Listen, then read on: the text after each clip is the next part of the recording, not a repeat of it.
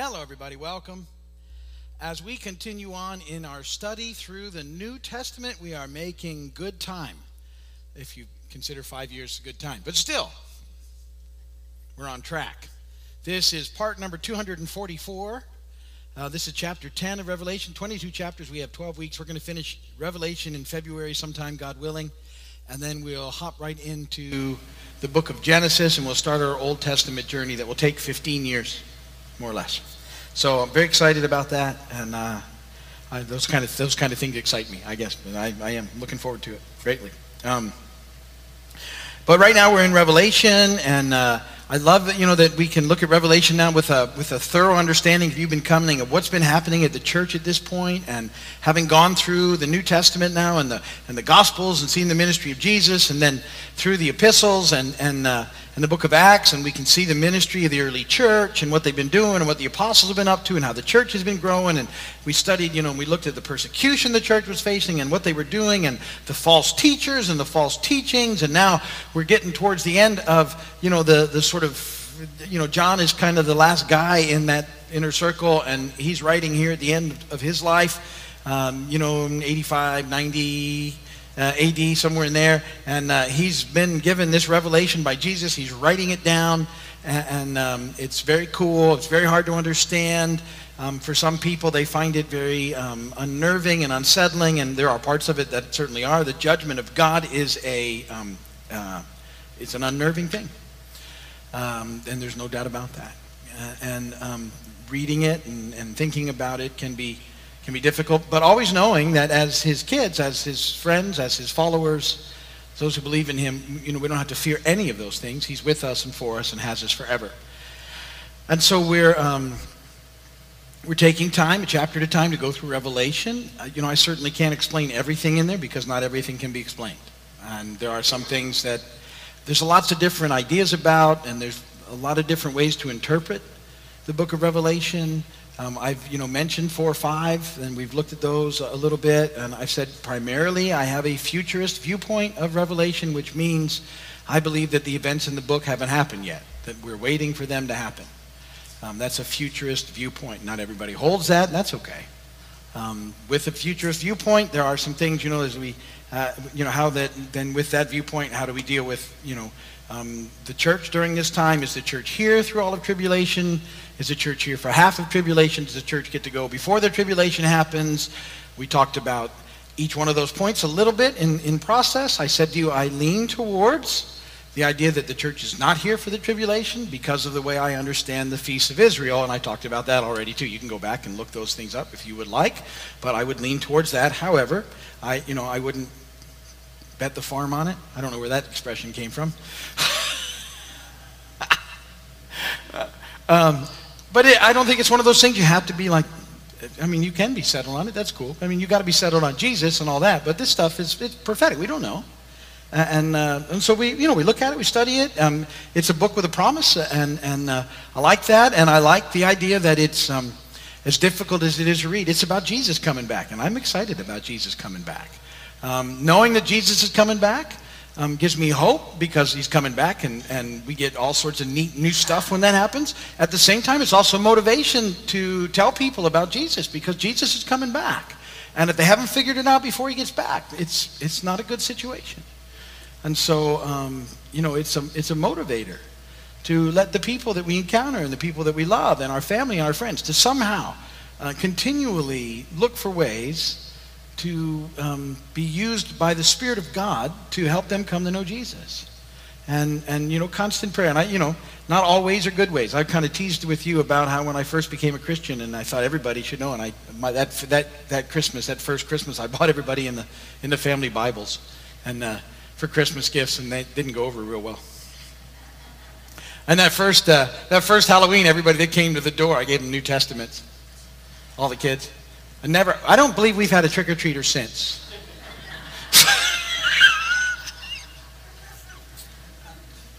Like some sort of sign went up. Don't go there.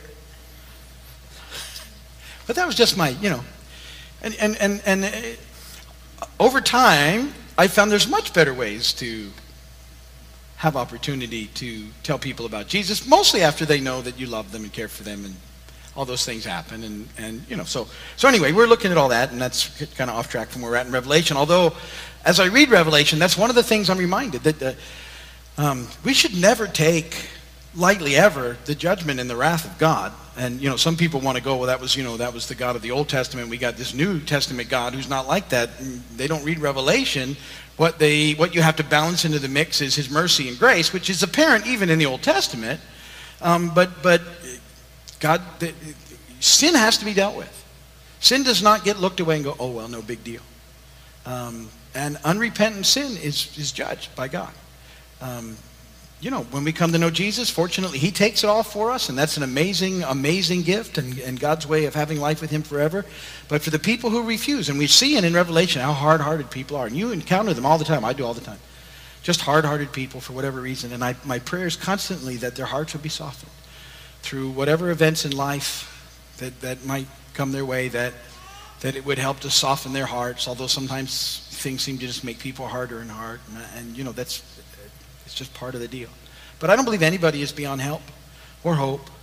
And I mean that very seriously. That's one of the things. We were just studying in our Old Testament survey class, our Bible Institute on Sunday nights, about the book of Jonah. And if you read Jonah, one of the things that you find out is that, you know, God cares about everybody and wants everybody to repent. Everybody. And because the Ninevites, they were Assyrian, they were horrendous people. I mean, just horrendous. Evil as evil gets. And yet, God wanted them to repent and gave them an opportunity. There was a huge revival that hit Nineveh because of Jonah's ministry finally, I mean, that he didn't want to go and do. And I love the fact that Jonah didn't want to go to Nineveh because he knew that God was gracious and compassionate, and he didn't want the Ninevites to get saved. He said, no, I want you to destroy them. I hate them. I want you to wipe them out. And if I go there and tell them about you, they're going to go, okay, and you're going to spare them. And that's exactly what happened, and Jonah's never happy about it. Anyway, maybe he is ultimately, but we laughed because it takes, you know, Jonah gets swallowed by a big fish. I believe that happened. Some sort of big fish swallowed up Jonah. He's inside it for 3 days. And it's a full 3 days before he repents.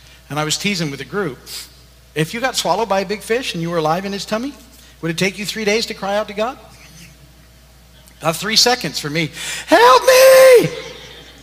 I'll do whatever. Help me! But that's me, not Jonah. Okay. Revelation 10.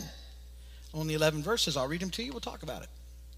Beginning in verse 1. Then I saw another mighty angel coming down from heaven, and he was robed in a cloud with a rainbow above his head. His face was like the sun, and his legs were like fiery pillars. He was holding a little scroll, which lay open in his hand. He planted his right foot on the sea and his left foot on the land, and he gave a loud shout like the roar of a lion. And when he shouted, the voices of the 7 thunders spoke. And when the 7 thunders spoke, I was about to write. But I heard a voice from heaven say, seal up what the 7 thunders have said, and do not write it down. Then the angel I had seen standing on the sea and on the land raised his right hand to heaven, and he swore by him who lives forever and ever, who created the heavens and all that is in them, the earth and all that is in it, and the sea and all that is in it, and said, there will be no more delay. But in the days when the 7th angel is about to sound his trumpet, the mystery of God will be accomplished, just as he announced to his servants the prophets. Then the voice that I had heard from heaven spoke to me once more, go, take the scroll that lies open in the hand of the angel who is standing on the sea and on the land. So I went to the angel and asked him to give me the little scroll, and he said to me, take it and eat it. It will turn your stomach sour, but in your mouth it will be sweet as honey. And I took the little scroll from the angel's hand and ate it. It tasted as sweet as honey in my mouth, but when I had eaten it, my stomach turned sour. And then I was told, you must prophesy again about many peoples, nations, languages, and kings. Blessed be the word of the Lord. That really doesn't need any explanation, does it? Let's talk about it a little, just in case.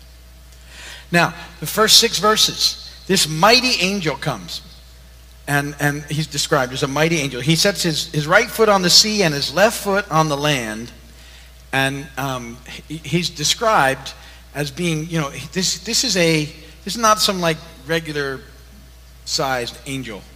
If there is a regular sized angel, I don't know what you think about when you think about an angel. A lot of times we think about angel, we think they're just like people, and they're more than that. But apparently not all angels are the same, and some angels are mighty angels, and this angel is huge enough that he can actually get himself. So he's got a leg on the land and a leg in the ocean, and I don't think he's standing on the beach.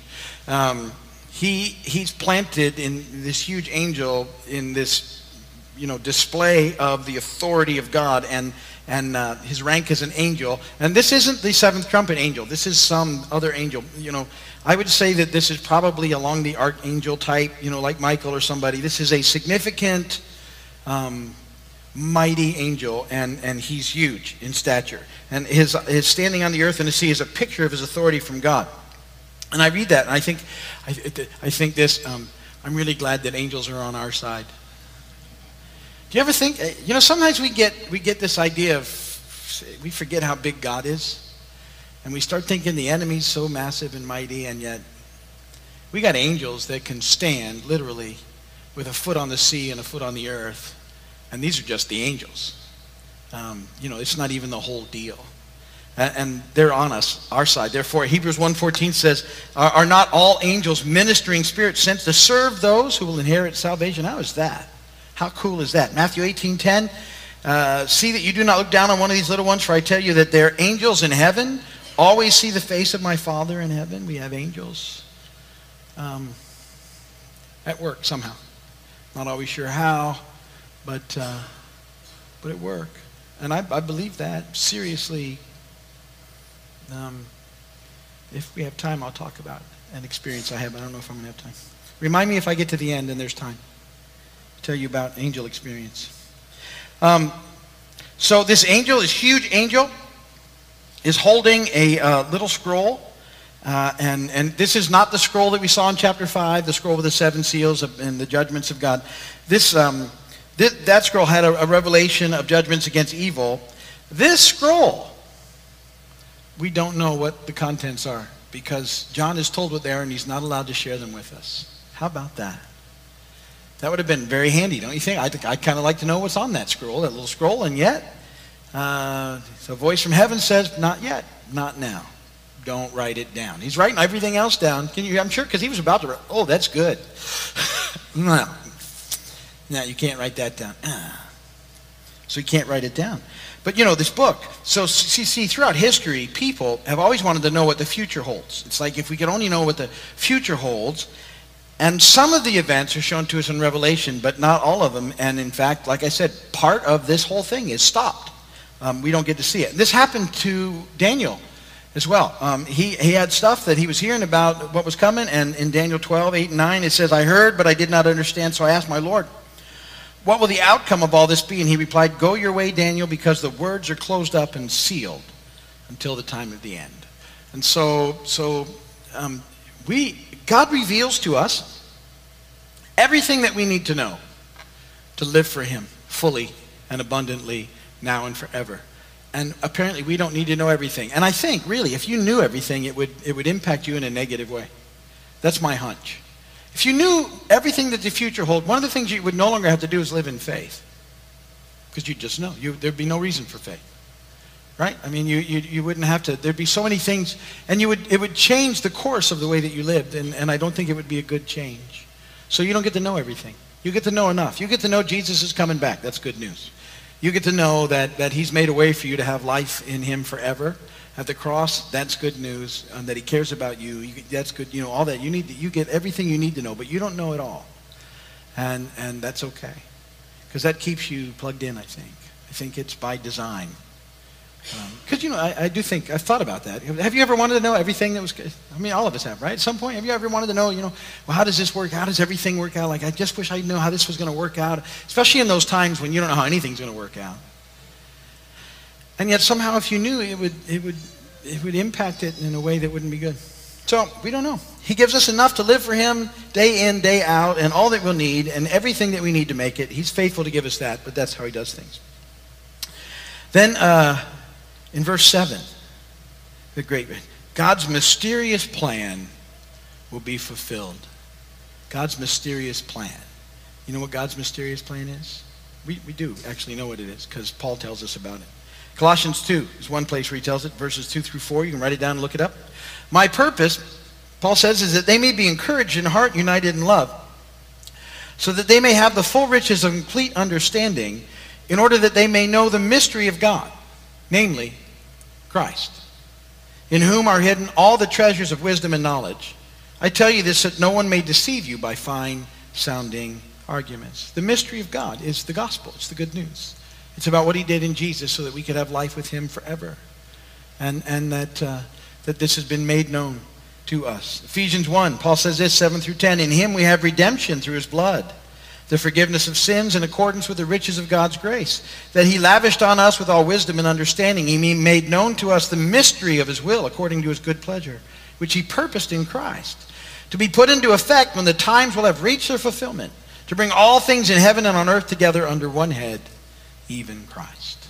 So the mystery is that Christ has made a way, and he's come once and he's coming back again. And when he comes back again, he's going to begin the process of putting everything back together. And at the end of that millennial reign, he will hand everything back in perfect, absolute, almost, like it was brand new, created back to God, and everything is straightened out. And there's no more sin and there's no more mess. And the rest of eternity for us continues on in the way that we were intended when we were created to live.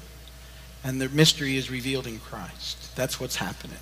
This wave of judgment that must take place is to get everything sorted out in the process and leads up to this journey. But our understanding is, and I keep saying, Jesus is coming back. And as believers, that is good news. Then in verse 9 and 10, John's told to eat this little scroll. And the scroll was sweet to his taste, but sour on his stomach. Now that's interesting if you wonder about that, because what happens is this. See, the Word of God is sweet to us as believers, and it brings us encouragement, but it also sours our stomach because the coming judgments which will befall believers. See, it's one of those things. So I look forward to Jesus coming back because I know I'm settling him. At the same time, there are people who I know who don't yet know him, that I want to know him before he comes back. And so the idea that he's coming back is, in the Bible, it's called the great and terrible day of the Lord. It's great for all who believe. It is not great for those who don't. And that's sort of that whole sweet to my mouth, sour in my stomach deal. It depends on where you're at in the process. But we should never, want people to get saved. That's the heart of God. The people that have wronged us, everybody, we want them to know Jesus. That's at our heart, what we're looking for. So, as we continue on over these next few weeks in Revelation, you're going to see the events that happen that lead up to the end of this age. When you look through the Bible talks about this present age, which is evil, and the age to come, which is eternal. And it's two separate ages. Some older translations actually call those worlds, this world and the world to come, but it's ages. It's time. The word is aeon in the Greek, and it means a time period. And that this time period that we're in now is this present age, and it's an evil age. In 2 Corinthians 4:3 and 4, you can write it down. Paul says, and even if our gospel is veiled, it's veiled to those who are perishing. The little g god of this age, that's the enemy, has blinded the minds of believers so that they cannot see the light of the gospel of the glory of Christ, who is the image of God. So this present evil age, which is where the enemy has been given, sort of some room to roam and do some of the things here, as we've talked about, that he's been permitted, in effect, by God to rule over anyone that's not submitted to God. That's the deal, how that works. If they're not submitted to God, the enemy has the right to rule over them. Once you come to Christ, he no longer has that right. But apart from that, see, and that's the big issue. And so we've talked about that. The ages and kingdoms are very, very similar. And that the character of this age is evil. And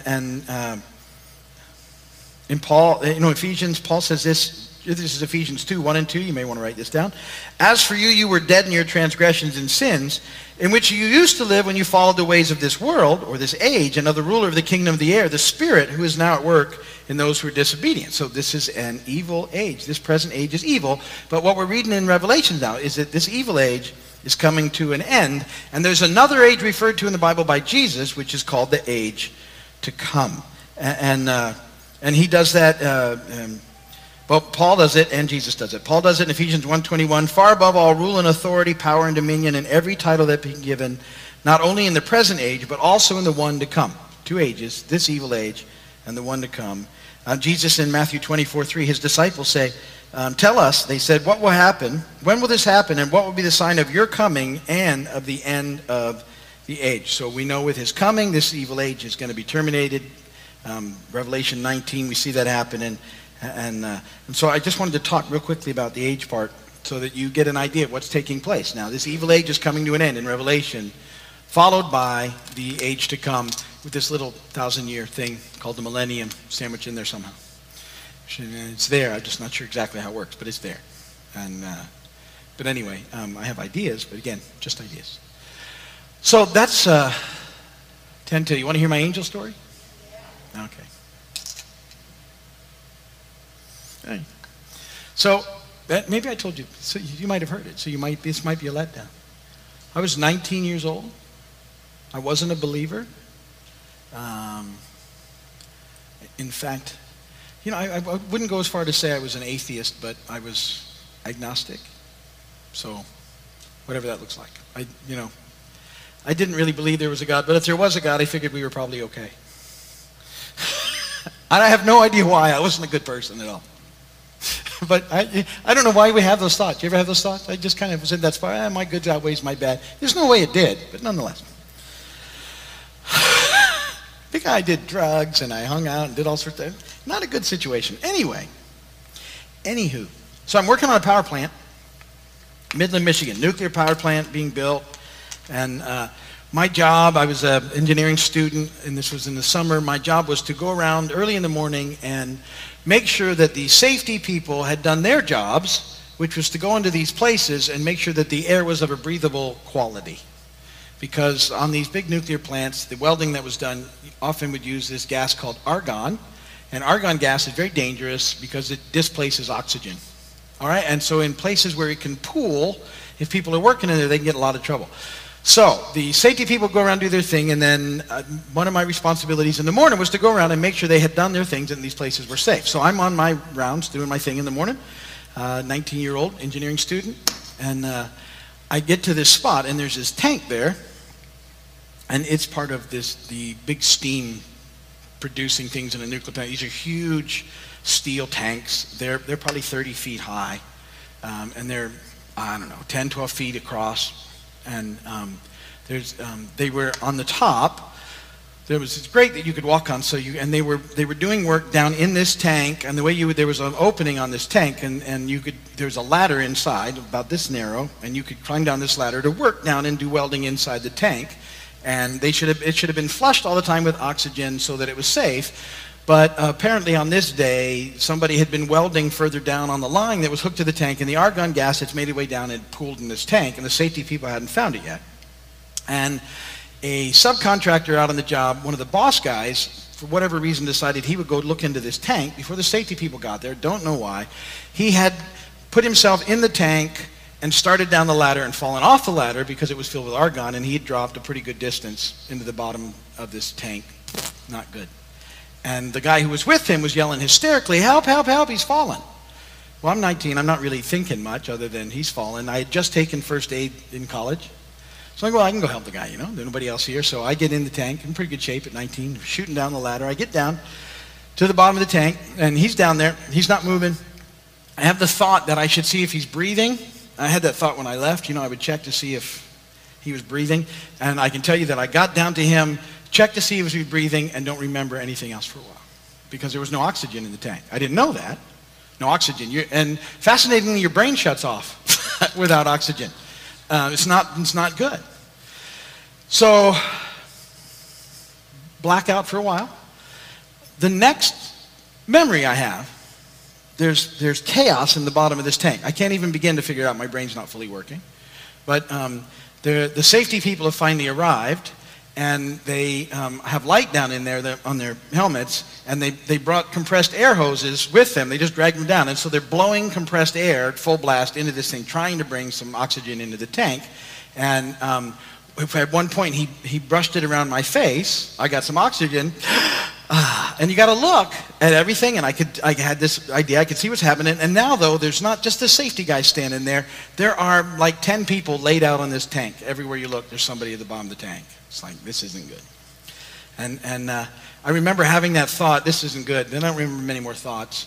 And then I got another chunk of oxygen my way, and I'm like, I want to get out of here.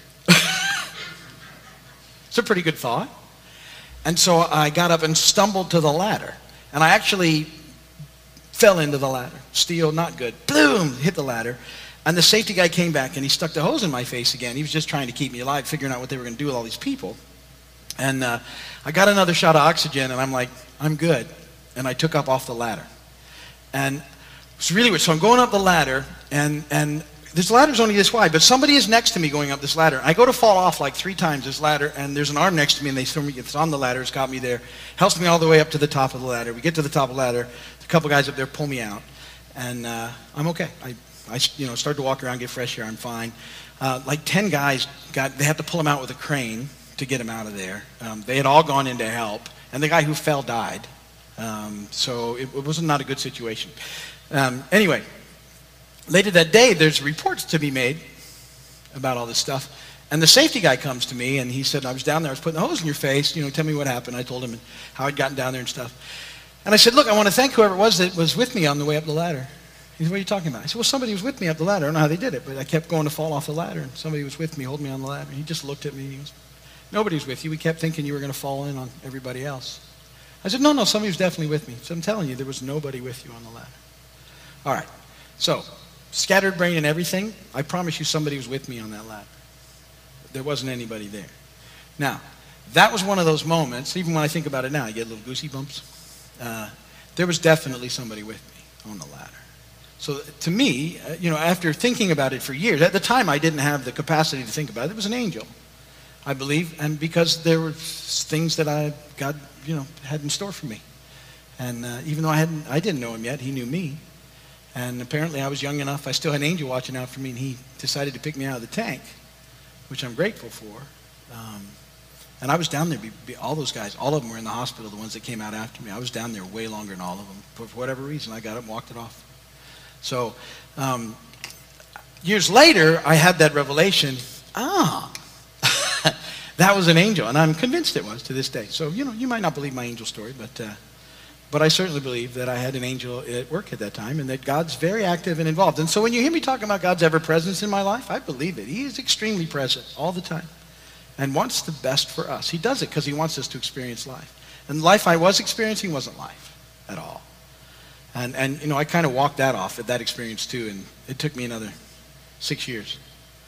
And that's if you ever hear me tell my story about the guy who had me all night, and my Baptist friend who preached, the gospel, presented the gospel to me all that night. It was that night. And I was like, I don't see how you guys have any fun. That was can you believe after all that? But I got to tell you, I'd gone from not believing at all to believing, big time. Oh, there was something. But I'm like, it sounded good. The gospel message really at 19 sounded pretty good to me, except for, how do you guys have any fun? And I just didn't get it. I wish I had got it. Well, God used the next 6 years of the mess that I lived to help me too. But I would submit to you, if you can, and you don't know Jesus yet, go ahead. It's the best thing you'll do. By far. Absolutely. No doubt about it. Best way to find life. Okay, good enough. That's my angel story, and I'm sticking to it. If you're watching by TV or video, thank you. Come and visit us. We'd love to have you, but that's enough for today.